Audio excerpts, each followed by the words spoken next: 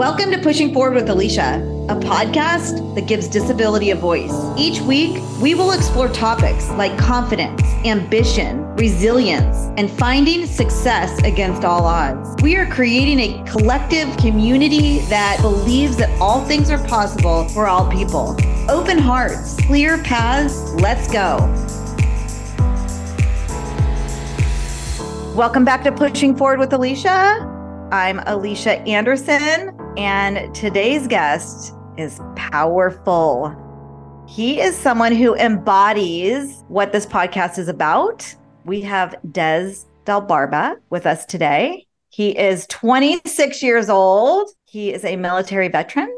He is a survivor of military medical malpractice that occurred while he was serving in the Army during basic training. His story is unbelievable. He overcame a life-threatening infection that required him to have 43 surgeries, and he had to fight for his life. And here he is, and he's accomplished so much. And he's a badass wheelchair tennis player and athlete, which we're going to dive into as well. That's how we met. Des, thank you so much for being here today. Thank you for having me. I'm excited. Can you tell us a little bit about who you are, whatever you're comfortable with sharing? Yeah, so I'm 26 years old. I'm born and raised in Stockton, California. I graduated from Sonoma State University with my bachelor's in business management. And I enlisted in the U.S. Army, trying to get into the officer candidate program to go to officer candidate school. But yeah, the disease I got while in basic training was called necrotizing fasciitis, and I got it from strep A being misdiagnosed and not treated correctly. Strep A meaning strep throat. Yeah, strep throat. Yeah. Unbelievable. Yeah. Go ahead. So went to Fort Benning, Georgia. That's where I was stationed during basic.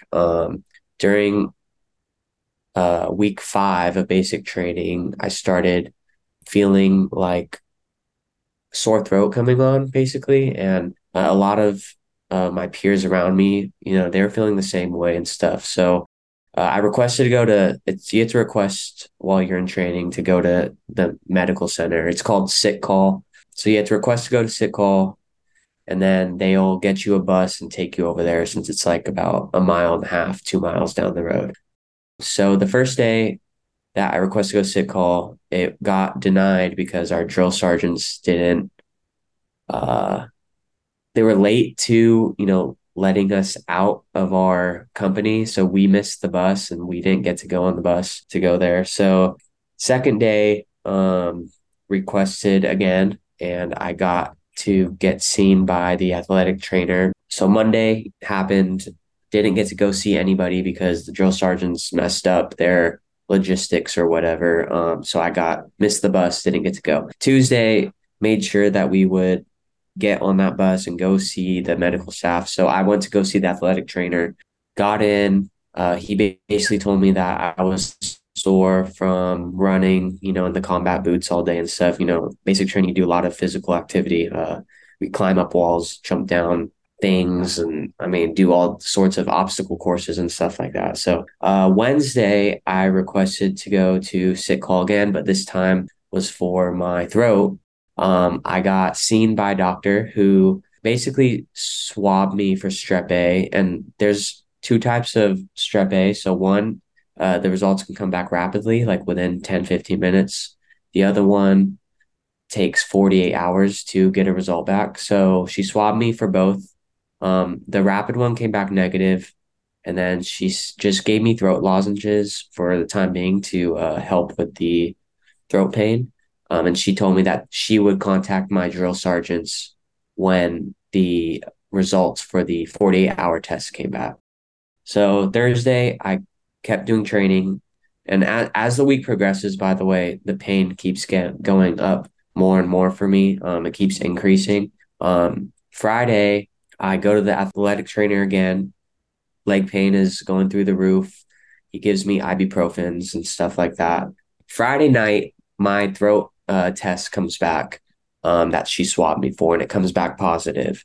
They don't notify the trainees at all. What the medical staff does is they notify the drill sergeants. So she sent my drill sergeants a note saying that Del Barba positive for strep A, notify immediately and send to medical center to get penicillin shot.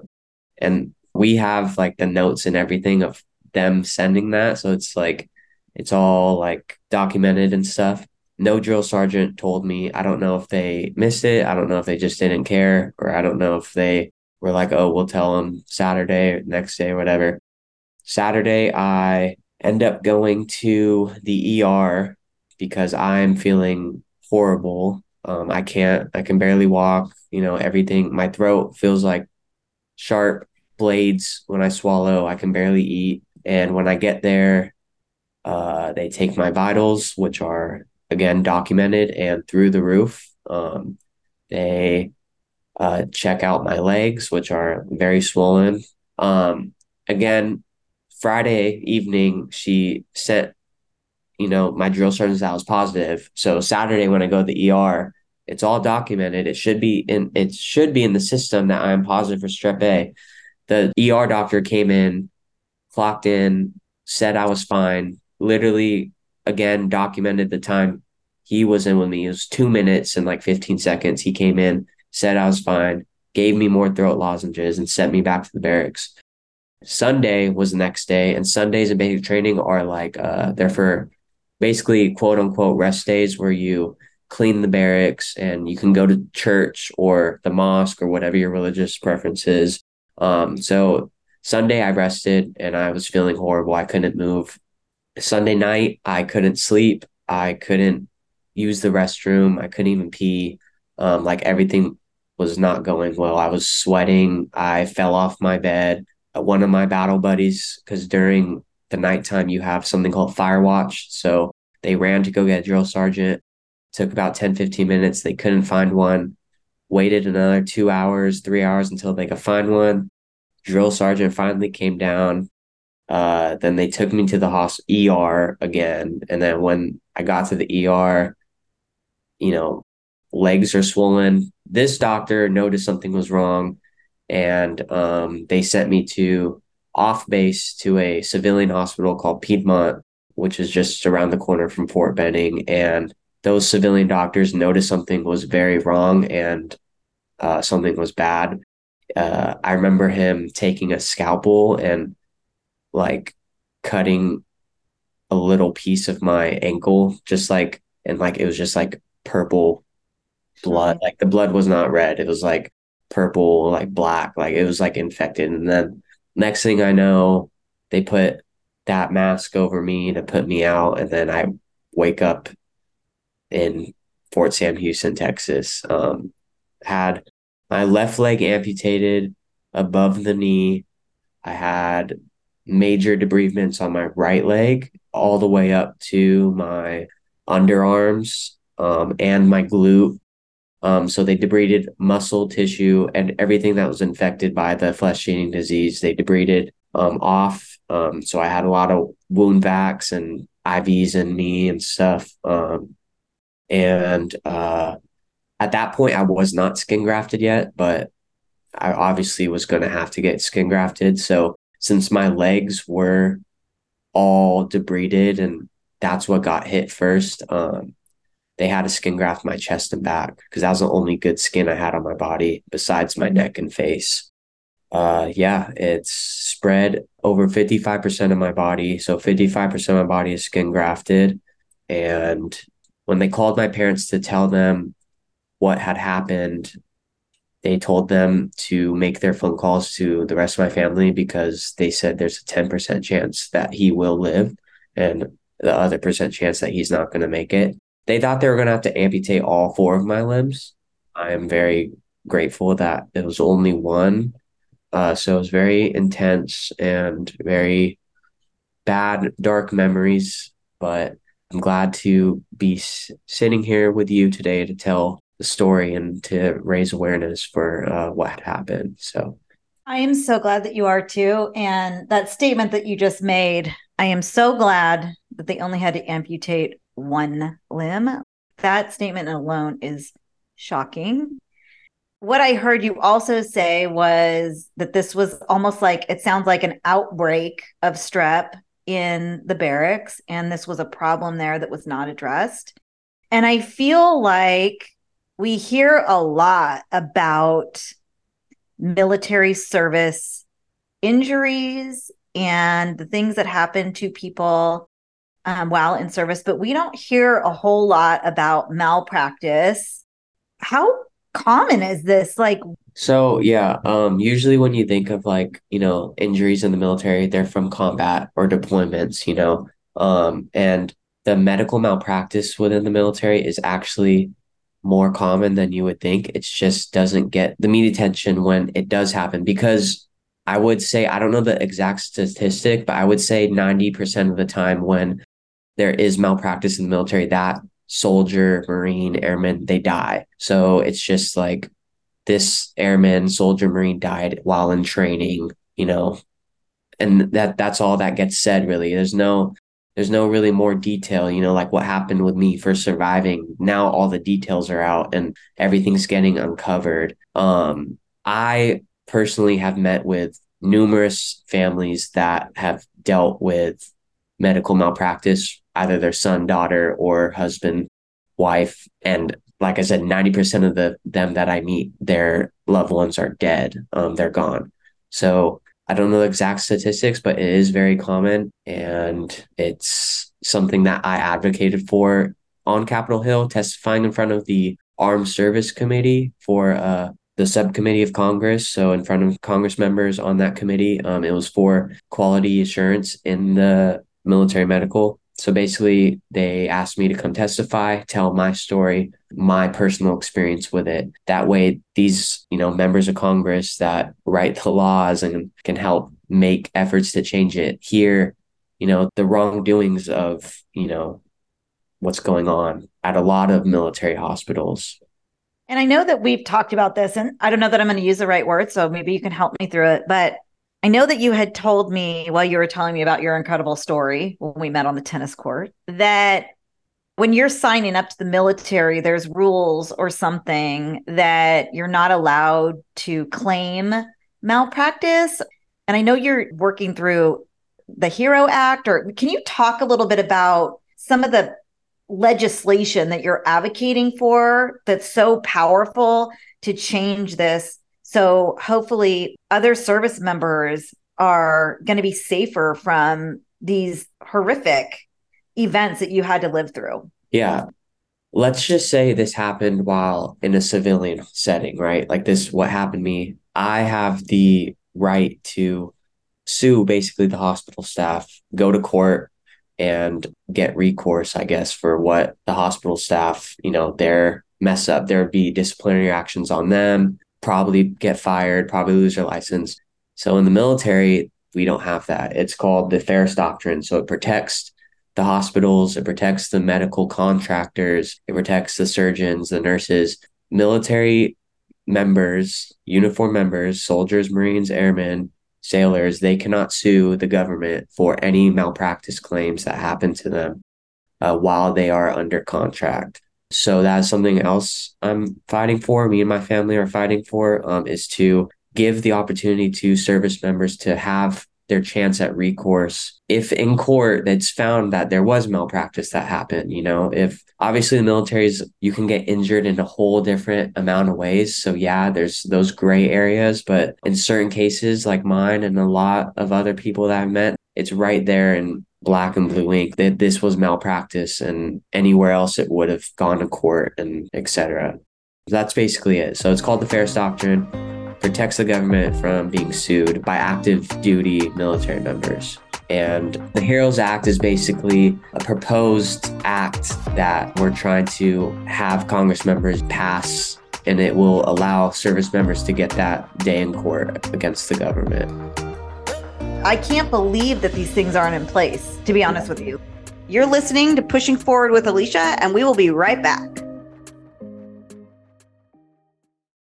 If you're an employer looking to motivate and inspire your team through the power of diversity and inclusion and learn more about disability inclusion in the workplace and how to include disability into your DEI efforts, please check out my keynote speech offerings on aliciaanderson.com. That's ALYCIA Anderson with an O.com. Click on speaking. Welcome back to Pushing Forward with Alicia. I'm Alicia Anderson, and we have Des Del Barba with us today. He is a survivor of military medical malpractice that occurred while he was serving in the Army during basic training. So this work that you're doing is powerful. How can we as citizens of the United States advocate for these things to be changed? I'm glad you asked that, because right now is the perfect time to have, all of U.S. citizens help advocate for this. The ruling has just opened up to the public for public annotation and comments. So basically, you write to your local congress member, and you could write to their office and say, we support everything that it stands for. And as U.S. citizens, we would like this passed for our service members' protection if medical malpractice was to happen during their career to them. And that's as simple as that. Thank you for sharing that whole story. I know that that's tough. I know it was really difficult. If anybody's interested in reading more about Des's story specifically, start to finish, it's on his website. And we're going to leave all of that information in the show notes. And you need to go and look at his pictures. He has been through a lot. Okay, I'm going to shift. Okay. Did we miss anything before I shift? Because this was a very important topic. I might have missed some stuff in detail, but I mean, to the listeners, like Alicia said, you can just look up my name on Google and there will be my testimony. There will be articles written about what had happened, etc. I do want to note, though, during the time that had happened to me, it was an outbreak in Fort Benning. I had a battle buddy in the same company as me. He passed away from necrotizing fasciitis. He basically had a heart attack from it. I think his body just shut down. But yeah, he passed away, and this happened 3 weeks before my case happened.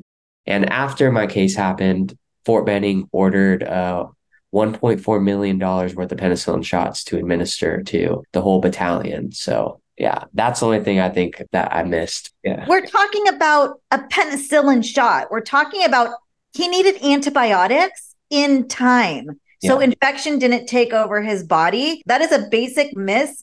And that is horrific. And not to mention, he left behind his wife, who was pregnant as well. So when you are done listening to this, go and email your congressman. And thank you for sharing that journey, Des. I know it's not easy. And can we talk about something that I think is so sweet and positive?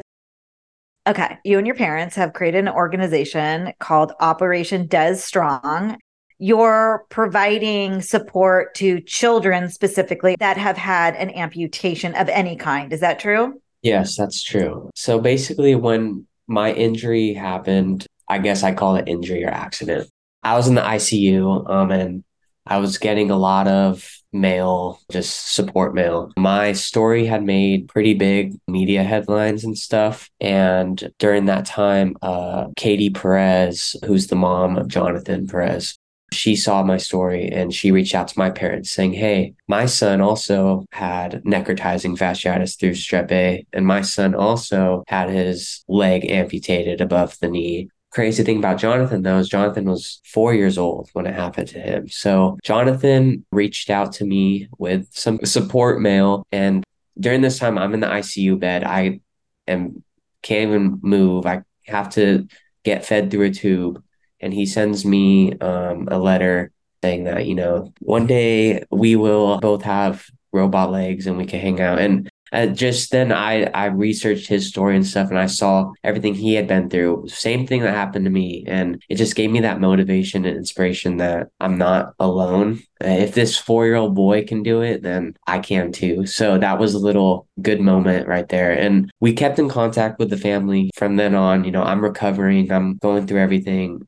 When I come back to California, fast forward 2 years later, we're still in contact with the family, and Katie is always mentioning stuff on Facebook about insurance things because Jonathan is a little boy and he's growing and his insurance isn't covering all his prosthetic needs. He needs a new socket because he's getting bigger and everything like that. So just kind of idea popped in my head like, hey, like maybe we should start something that helps kids like Jonathan that have amputations because not all insurance is going to cover stuff like that. And maybe these families don't even have insurance to help cover it. So it's like having a prosthetic for amputees, it changes your whole world. Like you can now walk and you can kneel down and get up and you can move, you can walk around. I mean, you're not confined to a wheelchair as much. You can be independent. Yeah, you can be independent. Yeah. Quick note on that I think is so important is to understand like the same thing is a problem for kids that have disabilities and are in wheelchairs. They grow and insurance only allows you to have, say, a new wheelchair every 5 years or every 6 years. Do you know how much growth happens in young kids? And so that's the same thing with prosthetics. And it's so important what you're doing. Okay. So then we connected with Katie and shot out the idea and she was all on board. So we started a 501c3 nonprofit called Operation Dev Strong. And basically the mission of it is to help kids under the age of 18 that have amputations with their prosthetic needs, with creating them ADA showers, getting them wheelchairs if they needed, giving them stipends to go play like wheelchair sports, like, whatever, just support and financial and emotional assistance for them and their families to still have a good quality life. And that's basically it. And I mean, we started it in 2021, December. I think we're helping like at least, I want to say 10 to 15 kids. They're all amazing. And I know they're all super inspirational. It's so important. And, I've met your parents are so amazing. They're just like the best advocates ever. Their voices are loud and proud for this advocacy work, and which is what is needed for you and in the military, and also for this organization and for the kids. And so like, this is an organization that I want to support ongoing always. I think it's so beautiful. It's so powerful. And I love that it came from this beautiful note that is also on your website that people need to go and see. It's like this little boy drew a picture and it's just encouraging Des, telling him that it's going to be okay. I went through this. You're going to be okay too. And it's so beautiful. It's giving me the chills right now. I love it. Okay. So you mentioned sports. Your injury was in 2019. Des, he is such an amazing athlete for only being in this community for a really a short time. He is so good at tennis. And I know you play other sports.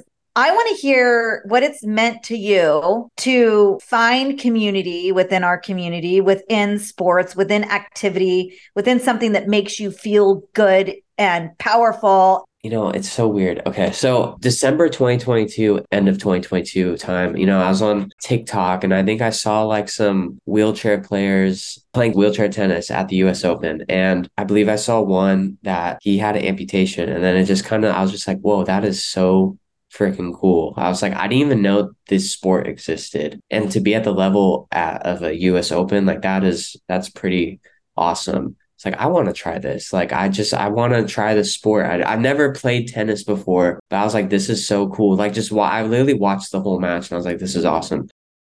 Reached out to, I forgot who it was at USTA NorCal, but they connected me with Marty, who's Alicia's husband, and he's also a wheelchair tennis player.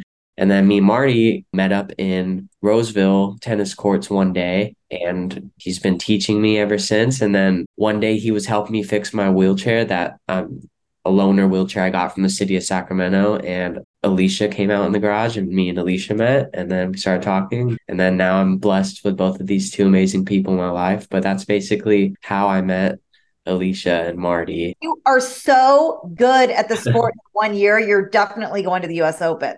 Paralympics, here you come. That would be the dream. And that's a big goal right there. So since Marty's been teaching me and, giving me pointers, I've been playing all year.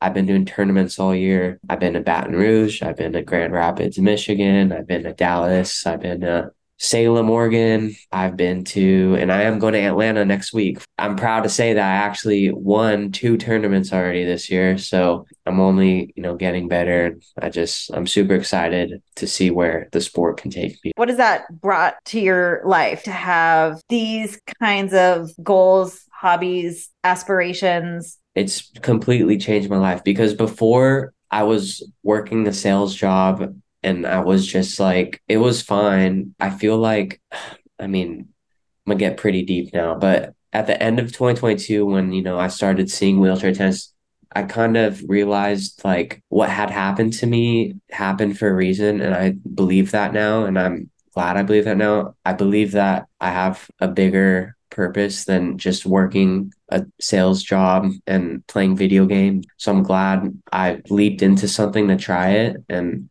I think I believe in myself that like, if I work hard, then I can actually succeed in the sport. But I mean, not only that, like the joy the sport brings me, it's like the people I've met, like you and Marty. But I've made like so many close friends just from seeing them once a month at a tournament. And then we live in different states, but we still stay connected. And it's just so awesome. It's a community where there's people that are just like me, and we have a great time and we play an awesome sport. And it's cool. We Yeah. support each other, and that feels good sometimes when you're living a life with a disability and you just feel like you're the only one. So I love that, and you're just such a bright light in the sport, and I'm so proud of like how well. I can't wait to see you in LA at the Paralympics or something, like goals, let's make it happen. Did we miss anything that we should talk about? Do you feel good? Did we cover everything? I feel good. So I like to end the show with a pushing forward moment, a little inspiration or advice that you could give to our listeners. Yeah. I mean, it's hard when you're in that moment. Let's say you're in the ICU bed and you don't see any light, but it just takes one step at a time. And each day, take another step. And from there, and you might take 3 steps back, but then it's all about taking another step forward. And then in 1 year, fast forward, 2 years, fast forward, you'll look back and you'll be like, I can't believe how far I made it. And it's just all about taking that little step every day. I guess that's some little advice right there. Even if you take a couple steps back, you got to keep moving forward. I love it. Des, thank you so much for sharing your story and being vulnerable. I know that this stuff is really personal, and we're educating our audience on so many things. And congratulations on being such an amazing, sweet human being. I'm so glad you're in our lives. Thank you for your time and your friendship, which is going to continue to grow. I know it. Yeah. And thank you to our Pushing Forward community who continues to show up for us every week. Thank you for subscribing. Please review. And every time you show up for us, our audience is growing and our platform is growing. So I'm so grateful. Until next time, Des, this is Pushing Forward with Alicia. And that is how you and I roll.